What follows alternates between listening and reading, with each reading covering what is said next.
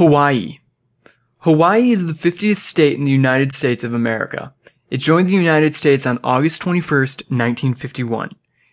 It is the one state in the United States that is all islands.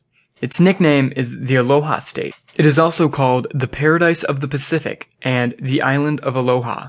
The state motto is Ua Moau Kia Ua Ki Ana Ai Kapona, which means the life of this land is perpetuated in righteousness.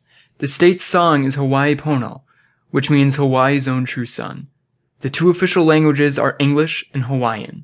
Hawaii is a chain of islands that are resting on volcanoes. The Hawaiian Islands, from southern to northern, are the islands of Hawaii, Maui, Koaha Aluha, Lani, Malakoi, Oahu, Kauai, and Niaha. The highest point of elevation is Muani Kia at 13,796 feet, and the lowest point is the sea level. The island of Niahau is privately owned, and access is restricted without permission from the owners. This is because the island is being used for environmentalists to protect plants that would be extinct without the protection of the privately owned island. Geology. The island of Hawaii has a hotspot that remains stationary while the tectonic plates continue to move.